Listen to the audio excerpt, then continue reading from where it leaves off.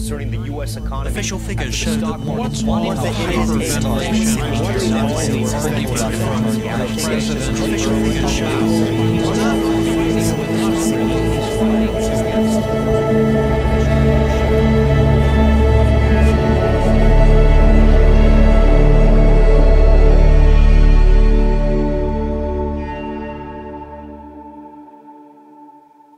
Whitewater friends and family, we are living in divided times, tense times. And the way the world is set up is just lines are being drawn, whether it's on social media or in families, at churches, and in cities. And there has never been a more important time for Jesus' teachings. Jesus' teachings have never been more relevant than now. And so I want to talk about the way of Jesus and peacemaking. Check out this verse. Romans 12 says this: "Don't pay back anyone for their evil actions with more evil actions, but show respect for what everyone believes is good." Let me read that again. Show respect for what everyone believes is good. It might not be good, but what they believe is good. If possible, to the best of your ability, live at peace with all people. Don't be defeated by evil. That means, it doesn't mean that you're just a pushover. It doesn't mean that you just pretend like things aren't a problem and that you never speak up. That's not what this is saying. This is saying don't be defeated, like take a stand, but in a peaceful and good way. So don't be defeated by evil, but defeat evil with good. Turn evil into good through good. And this is a really important concept. The author of this scripture is Paul, and he understands the way of Jesus. He understands the religious tendencies he had before Jesus, where he was fighting anger with anger and hate with hate and violence with violence. He persecuted the church, and he knows that that's wrong. That's not Jesus' way. And so he's trying to point to the way of Jesus. A really good question, I think, in this to live at peace with people, the best of your ability. A good question is, have I done everything I possibly can do to be a peacemaker? In your life, in your social media, with your friends, with your family, with people you dislike. I think that's an extremely important question. Another scripture says this, James 3. People who work for peace in a peaceful way plant a good crop of right living. So working for peace doesn't use the tools of rage and violence, and it doesn't fight just fire with fire. It uses a different tool, a different way, and it's so important that we use the way of peace to get to a peaceful place. We take a path of peace to a place of peace. And peacemaking, is not ignoring. It's also not igniting unnecessarily. Peacemaking isn't fighting, fleeing, freezing. It is proactive, and it is transformative. And Jesus actually shows us how to do this. Today's sermon is called The Judo of Jesus. And these scriptures that we've been looking at, using good to fight evil, not evil to fight evil, using peace to fight violence, not the tools of violence. I want to talk to you about the judo of Jesus. Now, judo, the way we're defining it for this sermon today, is simply this. Judo is the art of turning force meant for harm against itself and into something good. Let me read that again. It's the art of turning force meant to harm against itself and into something good. It converts evil to good. It turns it. It transforms harm into something healing. It's incredible. The judo of Jesus. And people were always picking fights with Jesus, especially religious people. People who he rubbed the wrong way. They didn't like his message. They didn't like his life. They didn't like what he represented. He was offensive to them, and they were always picking fights with him. And he had this way of doing this peaceful judo with them. Look at this verse. This is an example of the judo of Jesus. Ephesians 2. 14 says, "For Christ himself has brought peace to us. In his own body on the cross, he broke down the wall of hostility that separated us." Jesus absorbed and converted wrath and anger and partiality and separation between people. And he absorbed that evil. He absorbed that. And through his good action of sacrifice, he broke down the walls. He brought people together. And he turned what was meant for evil, being put on the cross, into something good. Luke 6:27 through 28 says this about the judo of Jesus. "But to you who are willing to listen," Jesus is saying, listen up. "I say to you, love your enemies. Do good to those who hate you." Don't just hate them back. Don't treat them the same way. "Bless those who curse you, speak bad about you, say terrible things, use terrible words. Bless them. And pray for those who hurt you." Man, what if the Jesus community, what if the church were known as people who blessed when other people were cursing them? They blessed them. What if we were known as, we would pray for those who have hurt us? We pray for them. Doesn't mean that we don't speak the truth. It doesn't mean that we don't stand up for justice, but we stand for justice in a Jesus way. And we're taught to love our enemies. And in our culture, enemies, many of us might think of like old war movies where the enemy's really clear, or like, fantasy movies or stories or sci-fi movies where the enemy is so clear. But in our day and age, I think it's really important to think of enemies in this cultural framework. Often, our culture treats difference, disagreement, and dislike as an enemy. So the people that are different to us in our culture can be treated like enemies. People that we disagree with because of the culture we live in, that might be an enemy, and they get treated like an enemy. And then people, especially if we disagree with them, I can't accept them, and walls are built up, and we begin treating people like enemies in our culture. And Jesus has this whole way of diffusing the enemy thing. In our culture, it's like, well, we need to cancel people. We live in the age of outrage, and we're just going to cut people out of our life. We're just going to get rid of them. There's no dialogue. There's no relationship anymore. And Jesus says, hey, whoa. Love your enemies. Love your neighbor. And if you don't like your neighbor, if you disagree with them, they're different than you, you dislike them, or you have disdain for them, and they have disdain for you, love your enemy. Jesus does judo with our hearts when we want to hate someone or dislike somebody. Here's 7 moves that Jesus teaches us to become peacemakers. And we're gonna cover 3 of these today and the rest next week. One of the Pharisees asked Jesus to have dinner with them. And so Jesus went to his home and he sat down to eat. And when a certain immoral woman, you can underline that, immoral woman, probably seen as a prostitute, probably seen as lower class, below the lower class, someone who shouldn't be at this party. When a certain immoral woman came from that city, and heard what he was eating there, she brought a beautiful alabaster jar filled with expensive perfume. Then she knelt behind him at his feet. She kneeled down, it says, weeping. Her tears fell on his feet, and she wiped them off with her hair. And then she kept kissing his feet and putting perfume on them. This is an act of worship. This is also an act of humility and honesty with her situation. She knows that she's the lowest of the low. She knows that she's made mistakes, and there's tears of regret and shame. And here's where we see the first move that Jesus teaches us in this moment, and this is turning division into dialogue.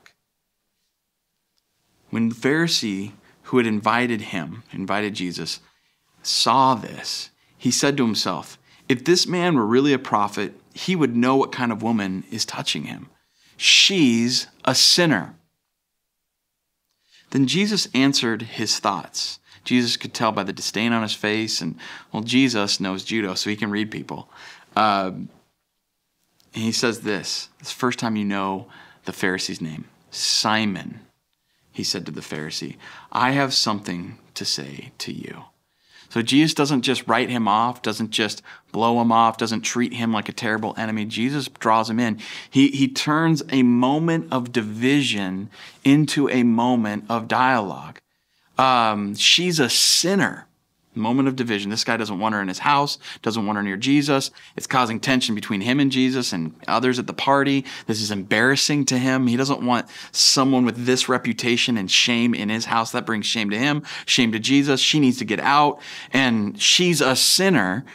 And Jesus says, Simon, I want to talk to you. And he turns this divisive moment into a moment of dialogue. It's so important to always bring this, I think, into our first step when we're dealing with people.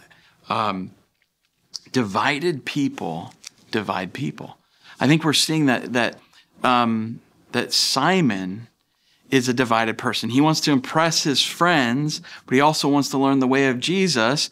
And he's put in this moment where there's this dilemma. And it's disorienting to him because he wants to learn this way, but this offensive thing's here, this shame is here, this woman's here, he doesn't know what to do, and his initial reaction kind of reveals that he's divided. And divided people divide people. He wants to probably cast her out. He wants her to get out. And he might even want to ask Jesus to leave at this point. But he's willing to listen because Jesus says, let's talk. Disrespect drives division. That person's a sinner. That person's a this. That person's a that. When we disrespect each other, they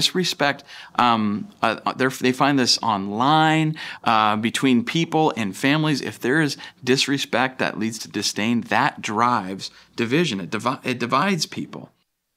And Simon feels disrespected by this woman. He feels disrespect. How dare she? And that's driving his feelings of division. And it's so easy to want to be insulted, and sometimes we can almost be looking for an insult, like just waiting and anticipating insult and disrespect and dishonor, and rather than having a cooler temperament and reserving our judgment. I think this is also true. Dialogue drives discovery. Dialogue drives discovery.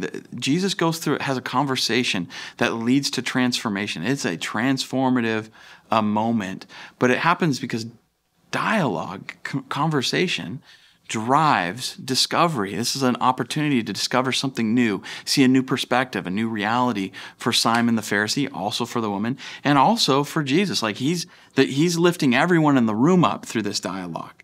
And this is so important right now in our world. I want you to hear this. Contempt kills conversation. Disdain kills dialogue.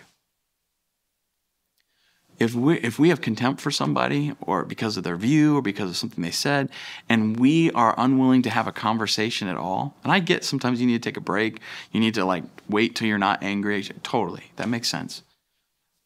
But if we allow contempt to kill the conversation, nobody transforms. Nobody changes. We're not listening to each other. Now this leads to the second move that Jesus teaches us. Turning reaction into reflection and then action. So many of us we'll see something, feel something, and that emotion, just like this animal, and it just wants to react. And that's offensive, and we're gonna write, or that person said this, and our mouth just starts moving, and we say things that we wish we could take back, or we say things that we don't even know we should regret. And we just damage, and we leave a whole trail of damaged people, relationships, emotions behind us. And in this story, Jesus teaches us this move of turning reaction into reflection and then action. So Simon replies to Jesus, says, okay, go ahead, teacher. Tell me what you're going to tell me. Let's dialogue. So Jesus told him a story. A man loaned money to two people, 500 pieces of silver to one and 50 pieces of silver to the other. But neither of them could repay him, so he kindly forgave them both. canceling their debts. Who do you suppose loved him more after that? Simon answered. Well, I suppose the one for whom he canceled the larger debt. That's right, said Jesus. So Jesus is slowing Simon's reaction down. Simon, reflect with me. Let me tell you a story to help your emotions and help your mind slow down to process. Let's reflect a little bit before we speak, before we act, and before we divide. Learning to suspend judgment is a lost art. In the judo of Jesus, the gracious ways of Jesus, he was so gracious with people. He's being gracious with Simon. He could just eviscerate him with how self-righteous and sanctimonious and foolish he's being. And he invited him into his home, and he's acting this way. And Jesus could just slash him to pieces with his words. And Jesus is suspending judgment and helping him transform by being patient. So suspending judgment is an important thing. When you're getting angry, when you want to just react, it's a good thing to just stop and breathe. Just wait. Take a moment to pray. God, help me to react like, Lord, I'm feeling angry. And just breathe. I've talked about this in the past, like open your hands, like when you're clenching, your jaws clench. When you open your hands, it's harder to just react in anger, and just suspend that judgment for a moment. Take time to reflect. And in this era of COVID-19, with all the tensions that we're experiencing, and with all the emotions bubbling up and things that really need to be talked about, things that are so important that are coming to the surface about race and ethnicity and even about how we've seen our country and treated each other in our country in the past. We can't skip the time of reflection, because if we do, we're just going to react, and our actions and our words are not going to come from a place of love. Let me give you permission for a few things. You don't have to react immediately to everything. You don't. It's okay to slow down. Turn your fast into slow. Just let the RPMs slow down a little bit. Don't rush to judgment. It's okay to disagree and debate. It's okay to disagree and dialogue. And the difference between just debate and dialogue for me, from my perspective, is dialogue is you're debating or discussing for the purpose of understanding and changing. You're open to what someone else has to say, even if you don't agree with them. It's so important. It's okay to disagree and to dialogue about that. And it's okay to say, I don't know, if you don't know. And if someone's like, well, what about this? What about, and you did this? And it's so easy to come back and what about what you did? And create the problem, make it a worse problem. But dialogue is really driving discovery. And if we want to discover truth together, then we got to slow down. It's okay to say, I don't know. It's okay to stop and say, I need to educate myself on this. I need to do some reading on this before I move any further with you. And it's even okay to refer to someone else and say, well, what do you think? Or I need to go talk with some people. And sometimes just let's close our mouths and go learn and come back to the conversation more patient, cooled down, and maybe with some knowledge and new perspective. Now, the third move that we're gonna land on today is turning an enemy into a teacher. Turning an enemy into a teacher, and maybe, just maybe, a friend.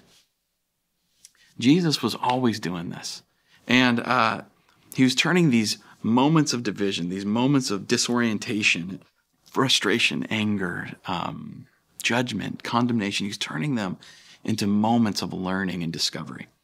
In verse 44, then turning toward the woman, he said to Simon. So he's turning toward the woman, but he's talking to Simon.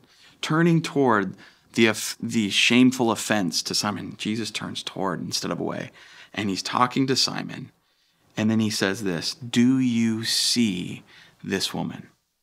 This is probably, for me, the most important point in this teaching with Jesus, in this story with Jesus. Jesus is saying, can you see beyond the label? When Simon looks at this woman, he probably sees prostitute. And Jesus says she is a person. And she may be in the line of work she's in and have the social stigma and shame on her because of systems of poverty, cycles of religious guys like Simon not helping, putting heavy burdens on those people in that class and not helping lift them up.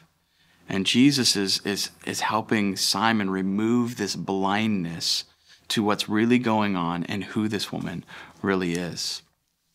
Some of us, and I know for myself, I'll speak for me, I need all the time to ask God, will you help me see the people in my life? I think that's a powerful prayer. God, would you help me see beyond the label? You know, it's so easy to just make someone two-dimensional, one-dimensional. And life is nuanced. Life is complex. It's not just, black or white. There's multi-chromatic reality, multi-dimensional reality. And we need to be sensitive to that. And when you don't know someone's story, it's so easy to see them as the other, as an enemy, and not as a teacher. Simon can't learn anything from this woman who's actually demonstrating worship and love of Jesus in a way that he doesn't understand and doesn't even practice. He has so much to learn from this. Let me ask you this question. Are you able to learn from people who think differently, are different, disagree with you, and maybe you dislike? And maybe they dislike you. Can you learn from them? Do you always have to win an argument? Or can you try to win a friend? I think one of the most important things we can do right now, if you're a person of faith, is just ask God, would you help me to see people, to see that person, and not just label them and not just stop at that label, but to see their heart. There's a song that says it's not us versus them, only people you do or don't understand. And when we seek to understand people, when we listen, when we seek to turn an enemy into a teacher and maybe a friend, like it changes everything. And that's where we become real peacemakers. That's what Jesus is doing with Simon. He's understanding Simon's perspective and helping him see a new perspective and bringing two enemies from two different classes, this woman and Simon the Pharisee, a sinner and a saint, and bringing them together in the grace of God. It doesn't get more powerful than that, friends. So I want to invite you to the way of peacemaking. Would you pray this prayer with me? If you're wanting to step into a life of peace and peacemaking in a world that's being torn apart right now, would you pray this prayer, the peacemaker's prayer?